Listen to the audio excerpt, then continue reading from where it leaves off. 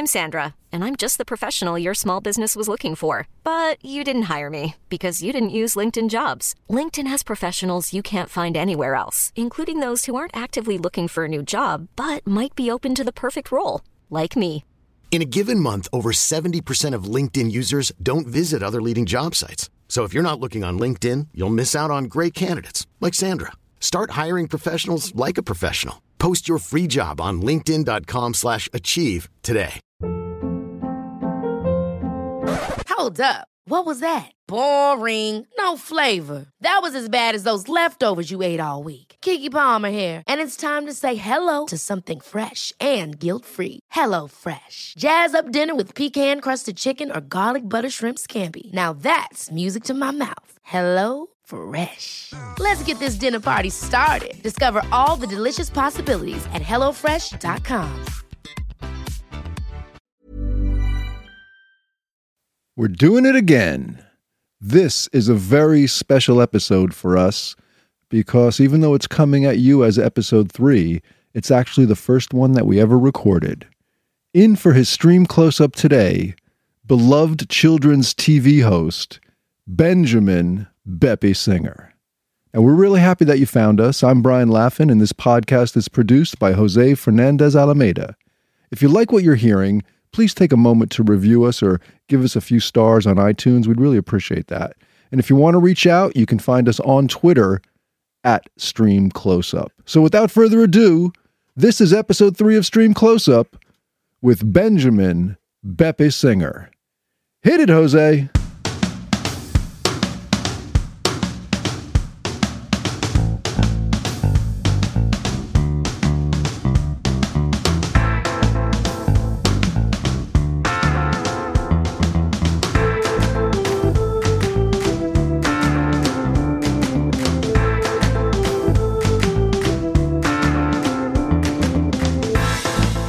Beppe is a proud son of Malmo, and his mission is to ensure that learning is fun, to fight against the institutional tendency within the educational system to dampen our natural human inquisitiveness.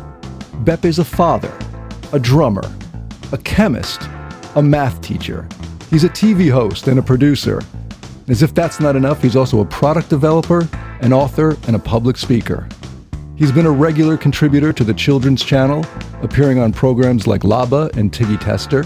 In 2011, he was named Sweden's Educator of the Year for his work on Hjärnkontoret, an iconic children's show from the Swedish public broadcaster SVT, where he's credited with helping to inspire a generation of researchers that now fill the halls of the universities around Scandinavia. Most recently, he won the prestigious Kristallen Award, the Swedish equivalent of an Emmy or a BAFTA, for his work on Viaplay's Christmas calendar, The Great Experiment. It was named Best Youth Program, and it's the first time that a show not produced by a traditional broadcaster has won the award. In short, a modern Renaissance man. Welcome to the studio, Beppe Singer. Wow. Now that's an introduction, Brian. Now, if you put it that way, I mean, it sounds like I've been achieving some things the last couple of years. Well, a very busy guy at the least. Yeah, and it's surreal to get the last 20 or so years of your life summarized like that. It sounds like, as you say, a Renaissance man, but it sounds like somebody else. You know what I'm saying? Absolutely. But did we miss anything? Well, I mean, I think, you know, I didn't even manage to count the many points, the bullets you had in your introduction, but like the one thing that was the most important for me in a way was like me being a father, because that's taking up about 90% of my brain activity. All the other things they have all evolved, you know, in a sort of a holistic way. I don't really have like or at least I haven't had a plan to change the world or do whatever. Or I mean, it's all been, you know, trying to do my best, working from the heart, and it's all just about caring for the kids. You know, I don't want the kids to have to feel stupid or excluded in some very sometimes elitistic environments, like, you know, chemistry class or whatever. I really don't care if the kids become chemists or not when they grow up. I mean, sure. I mean, having more engineers and chemists and everything would help the society evolve. But I don't care if they want to work with chemistry or movies or donuts or whatever. I mean, I just don't want them to feel stupid and outside. So you work with children's programming. Is that because you're a father? Did you do that before your kids came into your life? Well, actually, my daughter, who is now 7 years old, she was already born. But there was no direct connection between, having children and working with children's television. I had already before that worked for many years as a teacher at a school in Malmö. And I realized that I was the strongest or the best when it came to kids that really didn't understand. The kids that really, were feeling outside and were labeling themselves as stupid or that they were not enough, that they were never going to amount to anything because of especially mathematics. That's one of those subjects that really make people feel like shit, And I discovered that it was these kids that I actually, in some way, I helped them to pass those classes, and I realized that the mathematics, they affect your entire personality, your view on yourself, your view on how you perceive your chances for the future. I don't know why. I mean, mathematics has such a status in society that, at least amongst kids, they say to each other, if you're good at math, you're one of the smart kids. And if you fail, you can't find the fucking X, you're one of the stupid kids. You're never going to amount to anything. And there's something really wrong about that. There's something terribly wrong about that. Yeah. Why did you decide to become an educator? So yeah, I mean, as I said, like, this is when you did the very extreme introduction, which would make even the most experienced public person get hybris or megalomania. How do you call that in English? Megalomania, yeah. Megalomania. Things have sort of evolved from themselves. I used to be a high school dropout. I hated going to school. I didn't feel comfortable in class. I didn't feel comfortable in my own life and my existence, and my parents, they were not doing that good. So I turned into, unfortunately, a pretty dark path and drugs and not being very kind to myself or the people around me.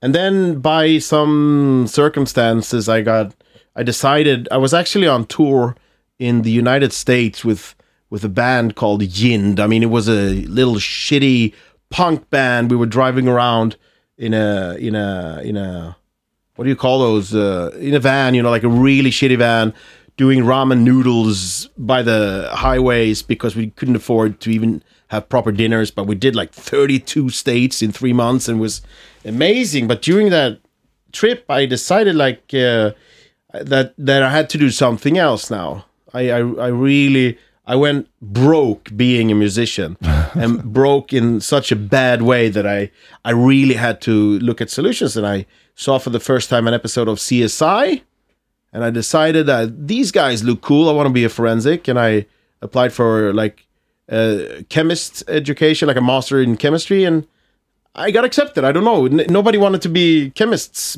back then, so if you could just spell your name, they let you in, and I started to be a chemist. I'm still trying to answer your question, Brian. I know I'm ranting. The question was, why did you become an educator? And I'm getting there. Please bear with me, both you and the listeners.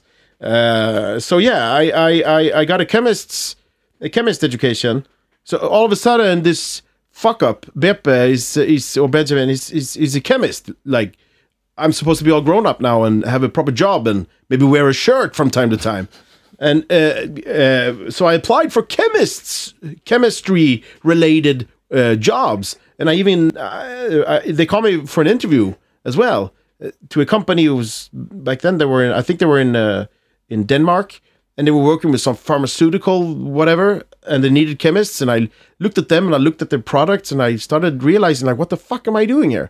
Like, these people I mean, I'm sure they are doing some well to someone somewhere, but I mean, they were all about the money. Greed in that industry is tough to unravel. Yeah, and I mean, that's a totally different podcast, but I mean, I was sitting there I was sitting there in these really tight pants that I thought I had to wear to look a certain way, and I was sweating and I was really uncomfortable. And I was like, what am I doing here? So I went back and I decided, no, I can't work like this. And by chance, you know, I applied for like 20 other jobs, like everything from project management to a part-time math teacher at the school. And I got accepted as a math teacher at this school. Like 1 day a week, I was going to help with math. And 1 day a week turned to 5 days a week in a week. Because so you went from broke musician to broke teacher. I went from broke musician to broke teacher. And I would also like to say that, you know, being broke I in a spiritual way has been the best time ever. I mean, it sounds really strange to say that I'm really, you know, I'm well off today, and it's easy for me to say a thing like that today because I know I can pay my bills now. But I have to tell you that summer before I started working as a teacher, we didn't have any money. We didn't have any money at all. Me and my then girlfriend, now wife, we had like the best summers ever because we had to, you know, be creative and inventive and share time together. Walking down to the old Balkan district in Malmö, buying those illegally imported cases of beer for 100 crowns and just really living day by day. And that was amazing. Yeah, so I became a teacher and I worked for 5 years as a teacher. And once again, I ended up in a situation where I had to think to myself, what the fuck am I doing? Because a boss of mine at the school, he said, well, you know, you got some spirit here. You're not like the other teachers. First of all, you make a lot of kids feel good about themselves, like kids. How dare you? Yeah, well, he actually liked it. And he was like, do you want to try to be a principal at this school? That was the question came in 2009, I think. And I was like, no. But I went home and I talked to my wife about it. And everybody around me said, well, this is going to be great for your CV. This is going to be great for your, you know, advancement or whatever.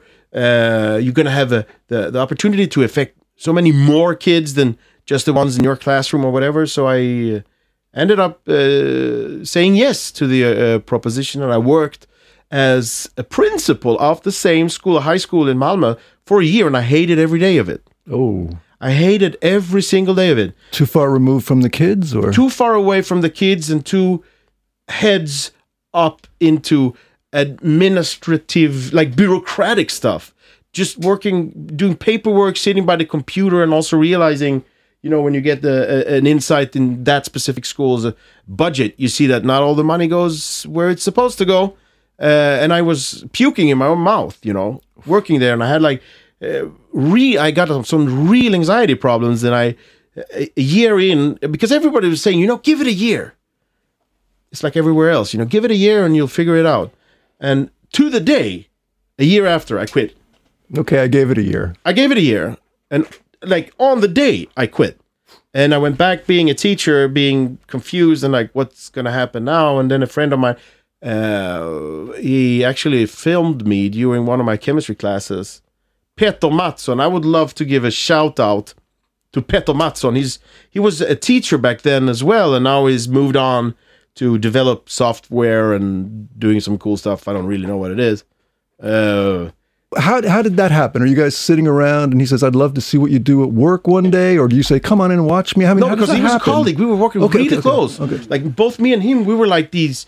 We don't give a fuck about like the system right now. We want the kids to have fun during our classes. We want them to learn. We want them to develop as individuals, but maybe we don't have to follow the, what do you call it? The curriculum note by note. Because right now we want to have fun together. We want to build personalities, self-confidence. I mean, these are kids in high school. You know, they get the hair growing all over their body. You know, they start falling in love. They start exploring both drugs and whatever.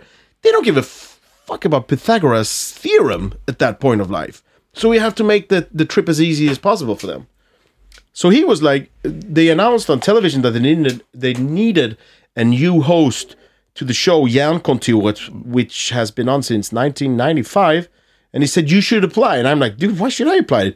You should apply. Like, I don't want to work with television. Like, and he's like, dude, you got to apply. And we got a little bit drunker. And then he said, okay. So we went back to the lab and he filmed me. I did some stupid experiments. Like, it was really ridiculous. Like, why don't astronauts ever drink a cup of coffee when they land on the moon? Because they must be tired from the long trip, and then we talk about atmosphere and pressure and stuff. For the people listening who don't know about Hjärnkontoret, can you just explain what that is? Well, yeah, Hjärnkontoret it's a show, but almost an institution. I mean, it's one of the more credible shows out there, made by public service since 1995. It's a fun and easily accessible science show for kids. Talking about all kinds of subjects that make up the world we live in a easy and fun way, and not just kids, but also their parents and their teacher appreciate the show because we don't use all the fancy schmancy words that they use, for example, in Vetenskapens Värld or other science shows for grown-ups. I mean, even parents come to me and say, it's a lot more easier to understand when you explain it like you do, because now we don't feel excluded. So does it just happen like that? Okay, you guys, you're inspired one night, you say, we're going to film this. Hjärnkontoret's looking for a new host. You film something, you send it in, and you're the new host? Does it go that quickly? Well, no, I mean, to me, it was like a joke. He was like, I'm going to send it because they were looking for a new host. And I'm like, yeah, you do whatever. And then they a couple of weeks later, they contacted me. So out of like 800 people, there were like 30 people they contacted. And I'm like, you got to be kidding me. And then my pulse started to elevate a bit, because it went from, yeah, this is a joke to, well, maybe there's something to this. But I still didn't want to involve myself emotionally because, I don't want to get disappointed. So I went to Stockholm and I did an audition, I got some tasks to perform, beforehand. And then another couple of weeks went, and then we were 3. And this is the shittiest part ever. I've never felt so lousy before. They didn't just call me and tell me that I got the job. No, they wanted to surprise me at the school I was working at. And that day that they actually came to the school with cameras and flowers and like they did the whole thing, I was watching my class having the final exam in chemistry. They had like the level of anxiety in that room, like 20 kids in their 18, they were like 17, 18, writing a chemistry test, and all of a sudden the camera comes in like, hey man, congratulations, you're the new star of the hit show Hjärnkontoret. And I was looking at the kids and they were like, oh, can you guys be quiet? I gotta figure this shit out. And I was like, I sort of blacked out, so I said, sayonara suckers to the kids. Nobody was in a good spirit, and then we moved to Stockholm, me and my family, and we've been here since 2011. Wow. Yeah. Did you have any memorable stories from your time at Hjärnkontoret? Anything happening behind the scenes that you'd like to share? Well, I mean, I would say that Hjärnkontoret for me there were a lot of firsts for me. I mean, imagine having a job where, because first of all, I was like, okay, this is cool. It's like, okay, I get to still be a teacher and like keep on communicating in the way I normally do. But my classroom is a bit bigger now. I mean, we're talking about like 500,000 viewers at some point. The national classroom. Yeah, I mean, that was amazing. But then, to be able to dive head deep in like something that really interests you for a week or 2 weeks as being a part of your job, just doing that, just thinking about it, just having fun with it. It is amazing. We tried, there's so many crazy things we tried. I mean, I was 3D animated and put into a playable game. Could you imagine that? As an old gamer, I mean, that's a dream come true. But there were also like, I mean, there's a thing called flight. Wait a second. What do you call that? You know, when you there's like it's like a wind tunnel and you go in there and you lay down on like a hurricane that's coming from underneath. So it's like a artificial parachuting kind of thing. What do you guys know what I'm talking about? What you're talking about. Don't know what it's like called, but flight, body flight or something. I think it's called. And that should cost a lot of money because it's really expensive to do it, and we had to have that tube available all day, and I just couldn't get up. I mean, I'm a bit what do you say? I'm festively plump, one might say. I'm a bit on the heavy side, and I guess that doesn't have any connection at all to the body flight thing. I just didn't get the technique. We went in there, take after take after take after take, me in like a really tight spandex suit, trying to get airborne. We have to get the video of that. The video is actually, I think it's on the web somewhere or in my phone. But all you see is like a huge hairy meatball trying to get airborne, and it looks so funny. But I really, sometimes you really have to give that. You don't have you can't work in this business if you're too worried about how you look or how you sound, because then you get, you're gonna, in Swedish there's a saying called balaur. It's like, that's the people that flip out and get all absorbed by themselves and their looks and their, and they start really feeling really bad. You have to have some self-distance, and that's my all-time high self-distance moment, and I don't care. It was really funny to look at myself. Beppe Singer, built for comfort, not for speed. Well, I mean, yeah, I'm the huggable type. That I'm not the best looking guy or the best smelling guy or the best whatever guy. But yeah, I think it's Amy Schumer. She said a word that's really stuck to me, and she said, "I'm not pretty. I'm not ugly. I'm approachable." And that's I think that's my take on life. I want to be approachable. Let me ask you, when you were teaching, did you ever feel like you were performing for the kids, that there was an element of theater to what you were doing even then? I mean, it's really interesting that you asked that question, because I realized first when I started to work with television, both with SVT and UR, both are branches of the Swedish Public Service, that I had used dramaturgy. What? Dramatic methods. I had actually used the same methods they use when they make Hollywood movies when I plan my lessons, which of course had proven to be a very powerful tool, because when you go into a classroom and you start off by saying, today we're going to learn everything about Pythagoras as according to the curriculum, or as opposed to if you go in and you say, listen guys, today I'm going to tell you a really fucked up story. There you go. You got me. I'm interested. There's a difference there in the approach. And also, while you'll tell, because it's really, I was lying my ass off every time I really tried to, engage the kids. I was telling them these crazy stories in order to get to the subject of the day. And to do that, you really need to use that film, that movie kind of sense. And also, the most important thing in any movie or in any lesson is to get to the point of no return. You want the viewers or you want the students to say, okay, man, you got to show us, like, what happened? That's where you want to go as a teacher or as a producer or whatever. So yeah, there's so many similarities between how I worked in the classroom and how I keep on working on screen. So sorting through all of this, is there one attribute that you would say is the key to your success? I mean, I guess I could say low self-esteem, which probably sounds strange to a couple of you listeners who probably don't have low self-esteem, because having low self-esteem, it could go two ways. It could either go into a self-destructive path, or it can go into a creative path where you assume that everybody around you have the same low self-esteem thoughts about themselves, and you try to do the best you can do to make that person feel good about themselves. so I would say, like, seriously, I've never been asked this question before, and so low self-esteem was my first thought, and then, of course, I don't know.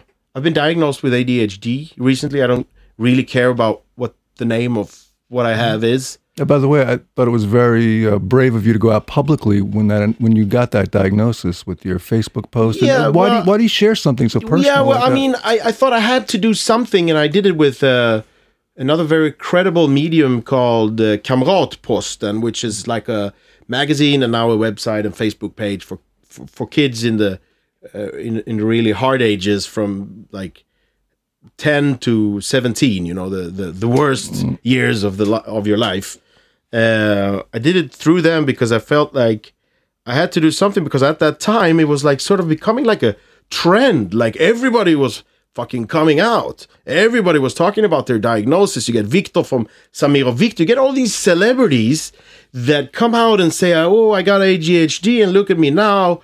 It all went well, and like I look at them and I okay, so what are you doing? You're dancing without a shirt on screen. You're talking about slapping girls on their ass, and like, is that a good example for parents to tell their kids, you know, you could be like him in that band when you grow up, because he also had ADHD. And I thought we need a counterpoint. We need to show like real people. I mean, yeah, I was in a way like famous for the kids, but it was me as a teacher, as a father that was talking, and not, oh, look at me, I'm this big guy from Jernkontoret. That was a question I wanted to get back to. When things started breaking for you, when you started to become a profile, when people started to recognize you, how did that change things for you? I mean, you should totally ask my wife about that, because she sees it a lot more than I do. I say that nothing has changed other than, you know, the way we visit playgrounds. I can imagine the Beatles. Well, I mean, there's a collective kind of thing that happens when I meet children by themselves, one by one.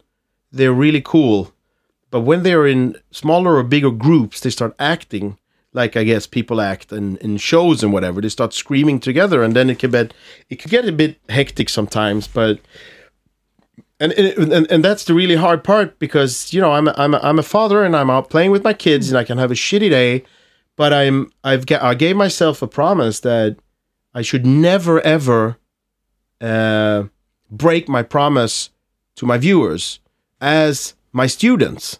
You know, it doesn't matter if I have a really shitty day or I just fought with my boss or my wife or my friend. The second I go into the classroom, I have an obligation to give them what they need there and then. It's about them and not about me. And I try to think the same way when kids approach me and they have seen me on television, they get happy, they get excited. I would never ask a kid to fuck off because I'm having a bad day, which is like the hardest thing ever, because you can have like really tough arguments with, like I have with my wife sometimes. You know, we had two small kids. We're not. I mean, life is fucking shitty sometimes. And then you have a kid approach in the middle of an argument, and you have to give that kid all of the attention.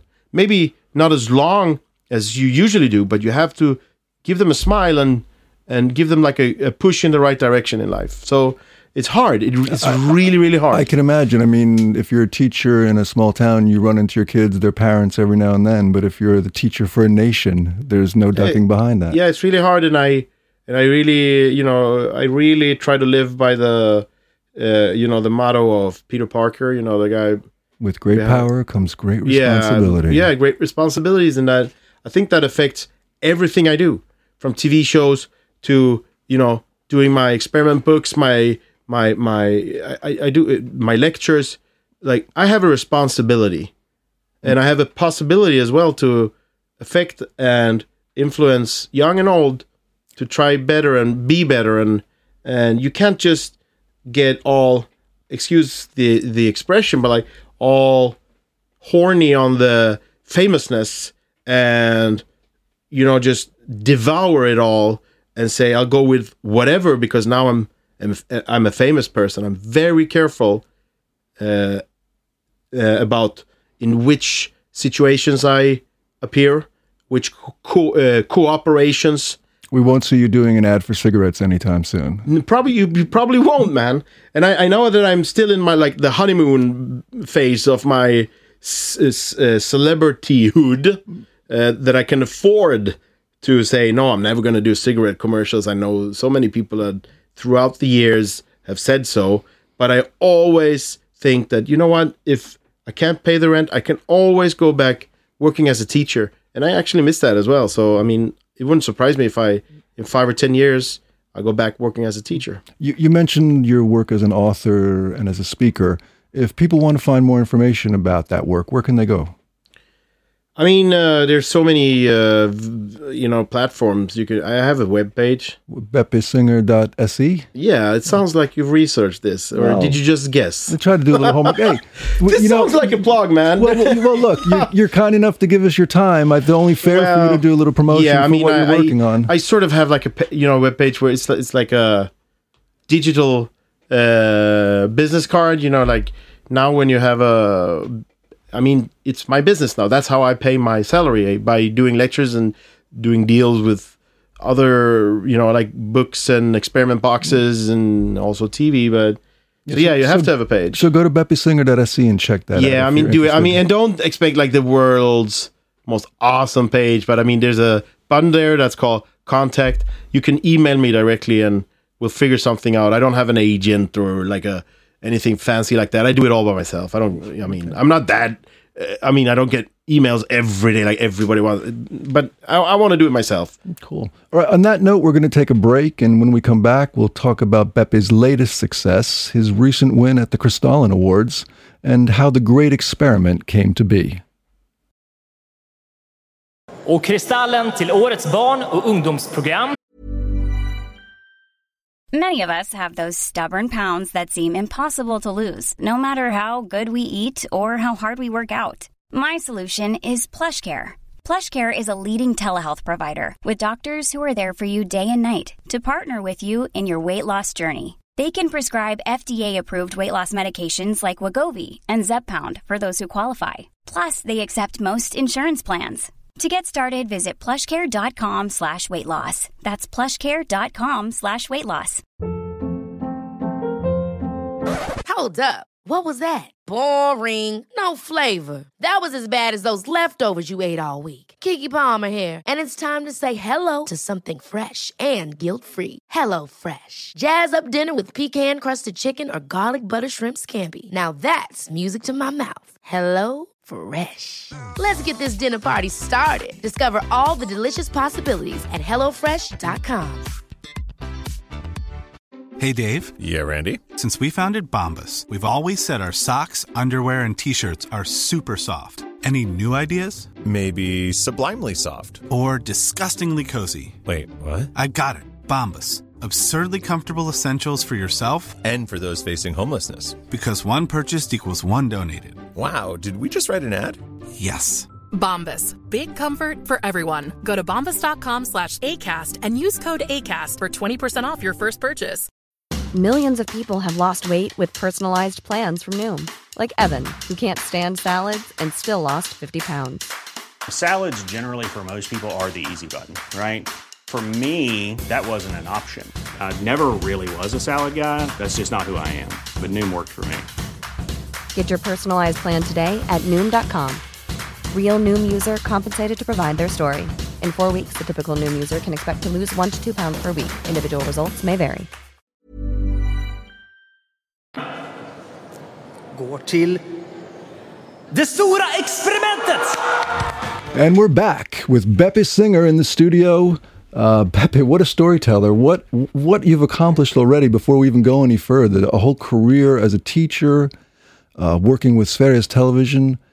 And now, most recently, you're coming off the big experiment, the Julkalender, as we call it here in Sweden, that you did for a streaming service called Viaplay. Can you tell us how something like that comes about? How do you make a switch? Well, I mean, does everybody know what a Julkalender is? I mean, that's a pretty Swedish phenomenon. There you go. Might want to start there. Yeah, or I might get there because there's a logic point in this story where it gets explained. But yeah, so I was working at public service, and I, did some amazing shows and met some amazing colleagues, and we had like a really good time.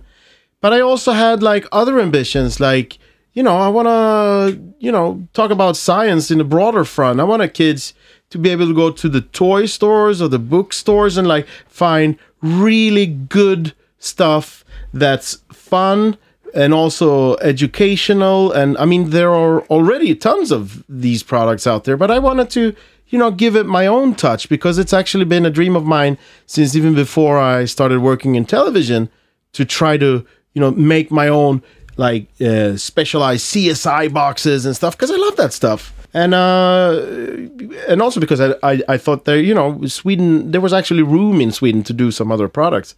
But as an employee of public service, of course, you can't do that, because part of the wonderfulness of public service is that it's independent.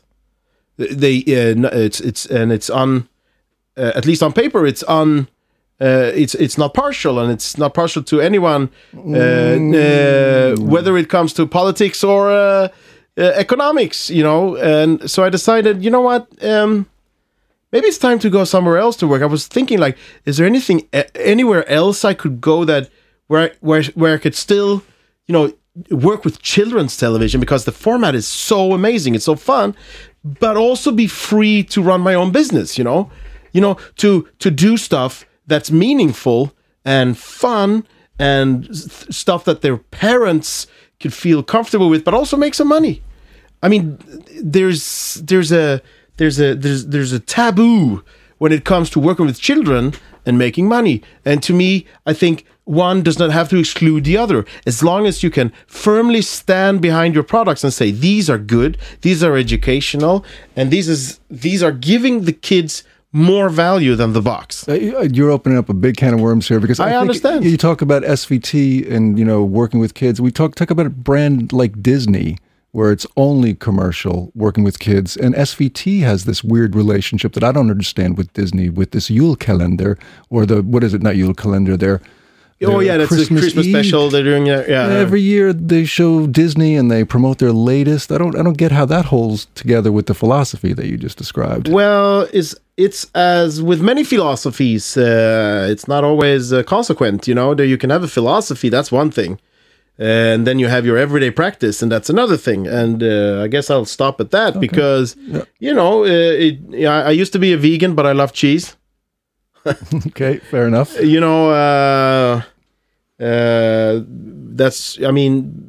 you have these ambitions, and then you also have the need from the audience, and sometimes it's really hard to know where to put your focus. So you say I'm being really vague here now, right? Fair enough. I'm really trying to be. We talked about this before, Brian and me, before this take. We were like, okay, so we got to be totally professional about this. We're not going to talk about anything that's going to offend anyone or put anyone in the hot spot. And we're not. We're totally not. We're trying to be all professional about this. So I'm saying it's not always easy to be consequent, but speaking a little truth at the same time. But I have to say, you say you had ambitions to do things sort of that you couldn't do because of the restrictions of public broadcasting, but it must have still been a bit of a risk to step away from something like that. Yeah, well, I mean, I realized when I talked to all my colleagues, the other hosts or the directors or the ones doing their internships, and everybody that was besides over, under, or behind the camera. I mean, there's a lot of focus on, the host is doing this and the host is doing that. And I think that's, that's the dark side of this business, that one person always get all the attention while there are hundreds of people working their asses off to make it possible. So all of these people, I walked around and I talked to them, and I realized I'm sort of the only one that actually, I come from another world. I didn't really want to work with television. I didn't expect to work with it. So I got an education in chemistry. I used to work as a teacher, and everybody around me, they were like full-in media co-workers. So they had nothing else to fall back on if the shit would hit the fan.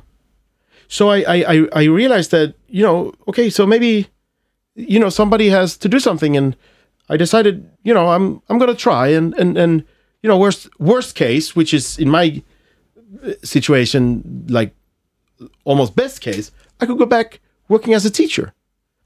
So I guess that's why I did it in maybe a more like aggressive manner than anyone else has tried before. You know, I started thinking, is there anywhere else I could go? And the answer was pretty easy. No, there is nowhere else to go. There is no other credible producers of children's television in Sweden other than public service. Who do a great job in that area. They do an awesome job. They're the best at it. And well, according to the people at the Crystal Awards, you're the best at it. Well, I mean, we'll get to that. I'm just trying to be humble, man. I mean, I'm not going to let you be humble. No, they've been doing so much good for so many years. But we'll talk about that in a second, you know. So there wasn't anywhere to go, so I decided maybe I should try to create somewhere to go. Like, you know, try to find or maybe make it possible for somebody else to start doing credible children's entertainment. So I was at this, you know, by chance, I was at this lovely Sunday brunch, and I was sitting down with a couple of friends, and one of them worked at Viaplay. And I asked her, like, seriously, why don't you do like Netflix has been doing for a couple of years now? Why don't you do your own originals for kids? And she was like, hey, that's a strange coincidence, because we just had a meeting about it last week. And I was like, you got to give me like the email address to the, you know, the programchef, the one responsible for your originals. I gotta have a sit down. I gotta have like a cup of coffee with the guy. I didn't have a plan. I was just like, I gotta meet him. So you didn't have this show in mind? No, not at all. A general idea that you wanted to move further? No, I had nothing. Okay. I was like, I was really scared. You know, I wrote an email to him, and I was like, would it be possible for somebody like me to just have a sit down and a cup of coffee and just talk about children's television? And he was at the right point of his career to say, hell yeah. And we had a couple of, you know, fika, it's a very important word. We had a couple of, you know, coffee and buns kind of situations where we actually sort of realized that we liked each other. And I also realized that, hey man, this guy has his heart in the right place. He really wants to do some, you know, good television for kids, or he wanted to do some really good shows for the kids where the kids are in focus. You know, stuff with content, like proper content where kids, they are, of course, it's going to be entertaining, it's going to be exciting, but it's also going to be educational. So how do you go from those coffees to The Great Experiment? So yeah, he tells me, okay, so you're a credible guy. You know, the parents, they know about you. Let's do something credible together.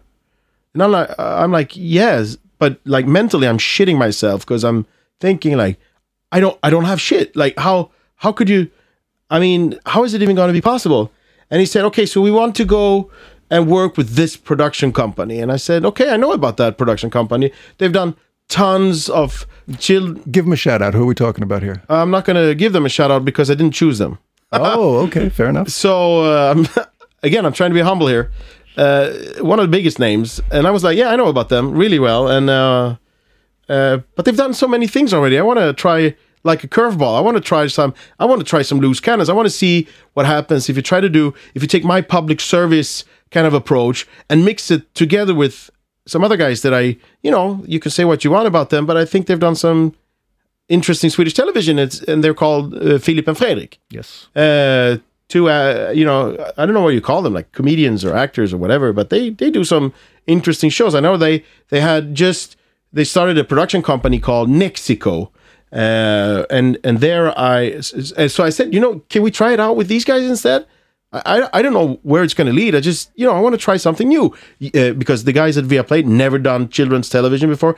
I never came up with my own ideas before for a show. And these guys at Nexico, they never done children's television either. So perfect mix for success. You're guaranteed to succeed. It was guaranteed to fail.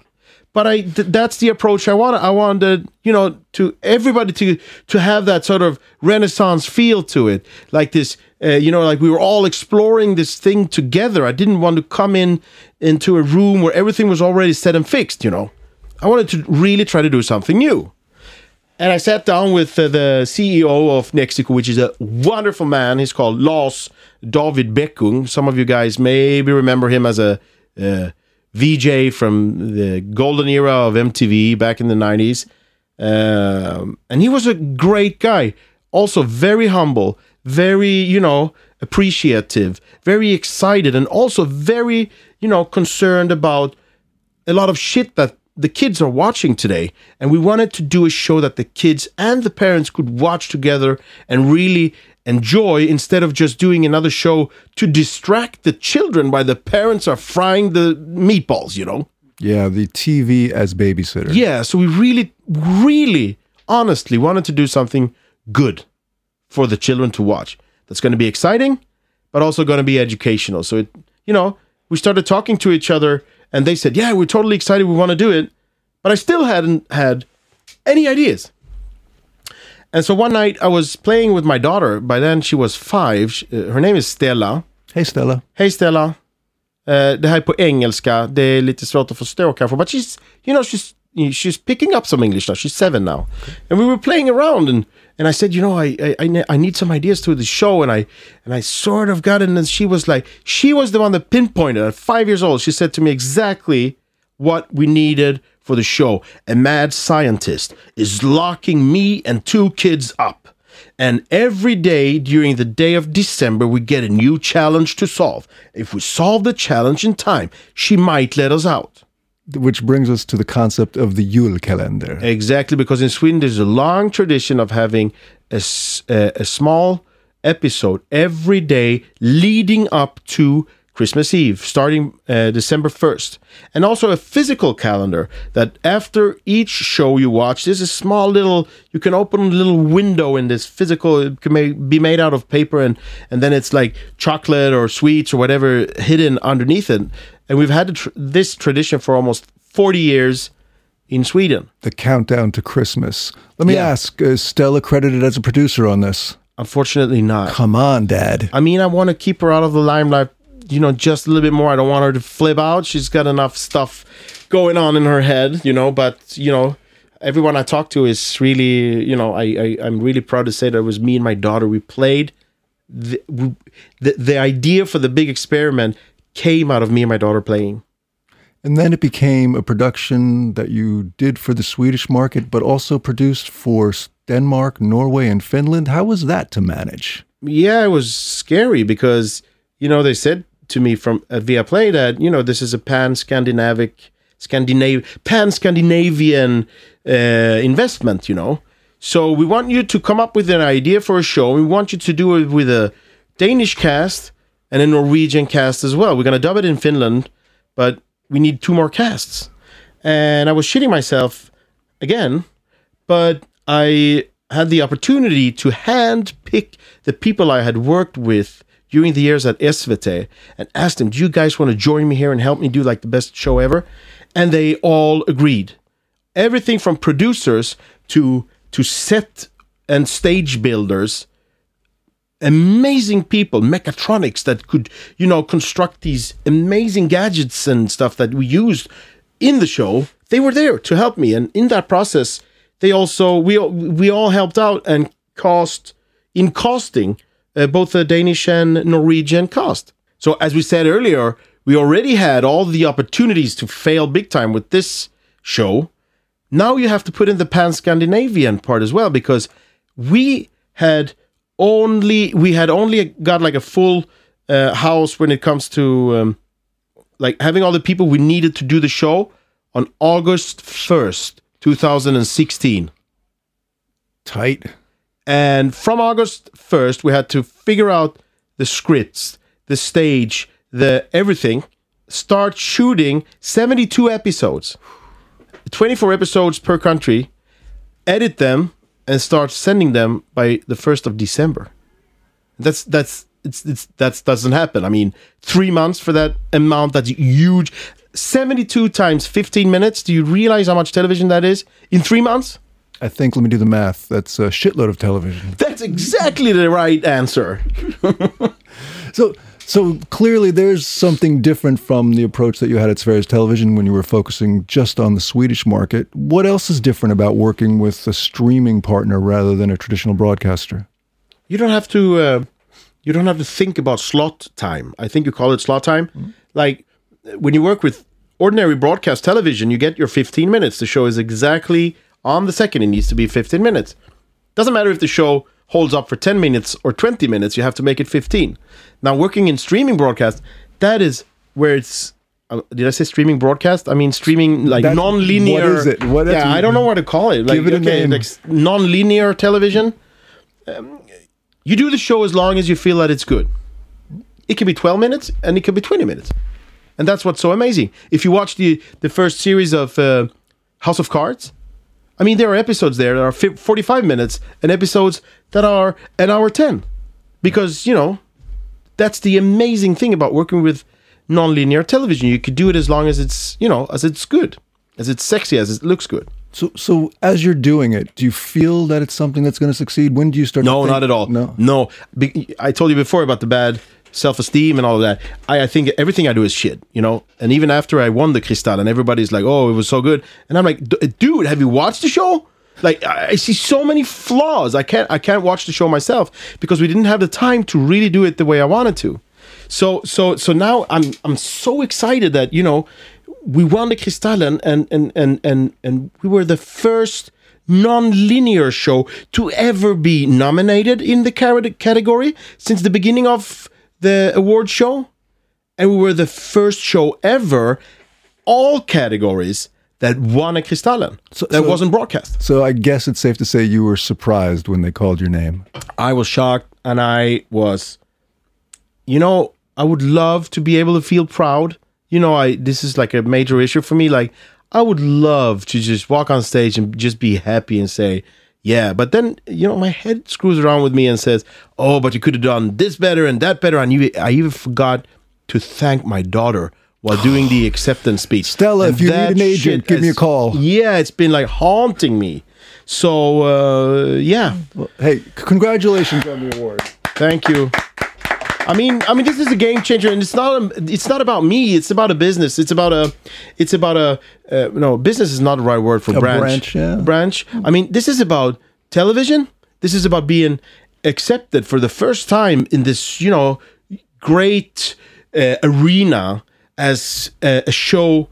Like shows that are non-linear can be as good. Welcome to the Fiend Room, as you say in Swedish. Yeah, but I mean, this happened at the Emmy Awards in 2013 for the first time when Netflix got awards for the House of Cards with Kevin Spacey.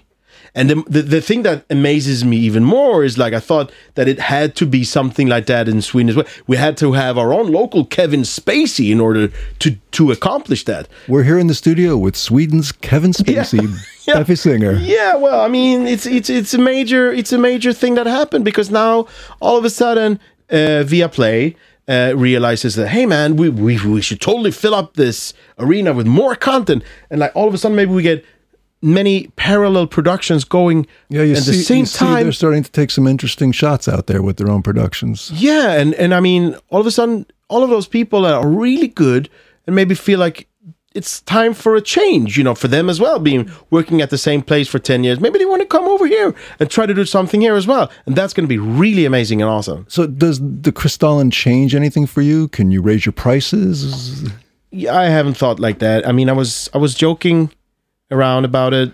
Some reporter asked me about it, and I said, honestly, before the Kristallen, I never got offered a job.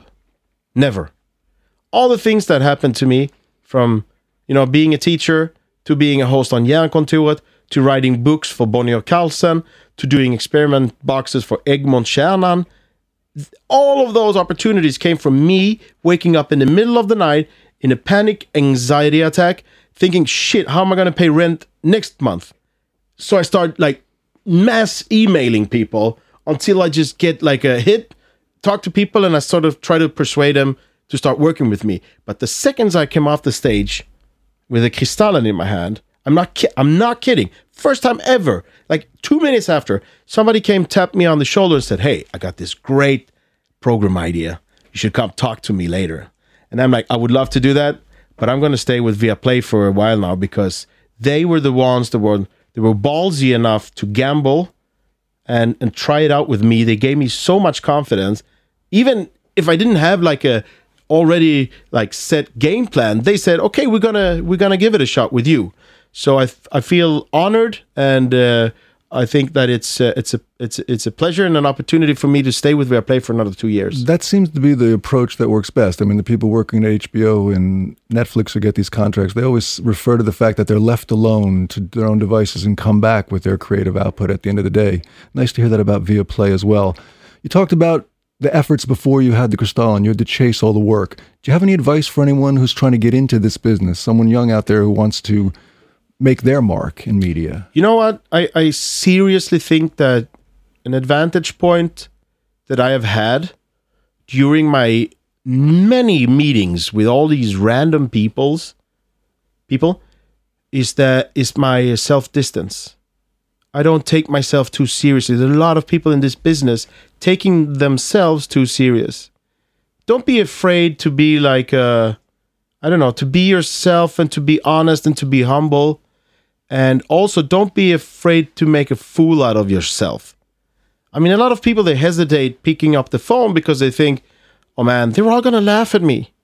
But, if you hate yourself enough, then you don't give a shit if they laugh at you or not, because you're already down there. You don't give a fuck. So then you pick up the phone and you start calling people. And I think that's a really good way to start moving things. I think that's great advice in general. Step away from your ego a little bit. Yeah, I mean, I've met many people with very big egos in this business, and I can totally... Maybe it's also my accent. I'm from Malmö, so I have this... I speak skånska. Malmö in the house. Pratar skånska. So, maybe that accent as well gives you the whole, tala till bönder på böndersvis. I'm more like a farmer guy than a career business guy. I never wear suits. I'm just myself. Fuck it. Don't think about what they're going to say or think about you. Just do it. So, starting to wrap up here, what's next for you? We heard a rumor that you're going to continue with Viaplay. In what kind of capacity? Does that mean another Julkalender, a different kind of programming? So, we have been looking at many different opportunities. I still have to pinch myself in the arm by the fact that Viaplay said, hey man, this went well. Do you want to stay? And I was like, yeah, okay. So we actually signed a deal for another 2.5 years. All right. Congratulations. I promised them that I will stay here and be, I will keep my business here when it comes to doing TV shows. And of course we have to do more the Stora Experimentet, the Great Experiment shows. We have to do them because I have so many plans, so many different kind of arenas that I want to explore within the umbrella of the Great Experiment. I mean, the experience of doing that show was amazing, and everybody at Tekniska Museet here in Stockholm, I would really love to give them a shout out because they really loved the format and they gave us an entire floor to shoot the show and also do an exhibition afterwards that was there for half a year, so kids could actually physically go into the same world where we shot the show. And I want to continue experiencing that, but also looking at other opportunities for other originals with other talents, for the future. I'm going to help Viaplay to build up their Viaplay Kids content. So people should tune into Viaplay to see what's next from Beppe Singer. I mean, timing-wise, Viaplay is the first one on the ball, and it's very probable that it's here you're going to see some of the more exciting productions over the next couple of years. Well, Beppe, I see that you're looking a little hungry as we're approaching lunchtime here. I'm looking at our friend, the fly on the wall. Yeah. We have a hummus date in like 10 minutes. We have to be in at the most awesome hummus place in Stockholm. Regev, they got the shit going on right there, right? Yep. They got the best chickpea mash ever. All right, well, I want to thank you for coming up, Beppe. Really appreciate you sharing your story with everyone. Best of luck. We can't wait to see what you come up with for Viaplay in the future. And if you want to follow Beppe, he's on Instagram, Beppe Singer at Instagram. Yeah. And beppesinger.se online. And Beppe's TV coming to Viaplay. And you know what, Brian? I'm sorry. I really have to thank you as well. Because, this is scary stuff. You're trying out a new pod format here. And I don't know if this is going to be the first show or the last show or the middle show, Could whatever. Could be both at once. But I really, really hope that it goes well because you were one of the most swell and nicest people I've ever worked with. And I really keep my fingers crossed that this pod podcast is going to be a huge success. So thank you for having me. Wow, thank you very much.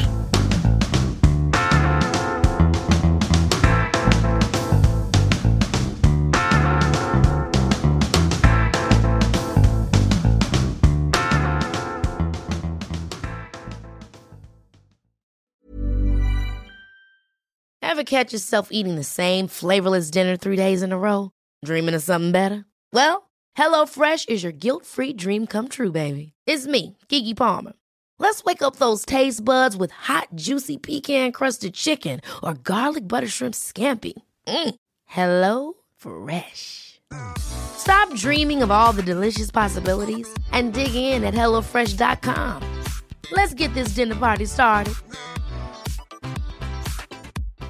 If you're looking for plump lips that last, you need to know about Juvederm lip fillers. With Juvederm Volbella XC and Juvederm Ultra XC, your lip look, whether it's subtle or bold, can last up to 1 full year with optimal treatment and no additional maintenance. Find a licensed specialist and see if it's right for you at Juvederm.com today. That's JUVEDERM.com. Add fullness to lips in adults over 21 with Juvederm Volbella XC or Juvederm Ultra XC. Do not use if you have severe allergies or a history of severe allergic reactions, or if you're allergic to lidocaine or the proteins used in Juvederm. Tell your doctor if you have a history of scarring or taking medicines that decrease the body's immune response or that can prolong bleeding. Common side effects include injection site redness, swelling, pain, tenderness, firmness, lumps, bumps, bruising, discoloration, or itching. As with all fillers, there's a rare risk of unintentional injection into a blood vessel, which can cause vision abnormalities, blindness, stroke, temporary scabs, or scarring. For full, important safety information, visit Juvederm.com.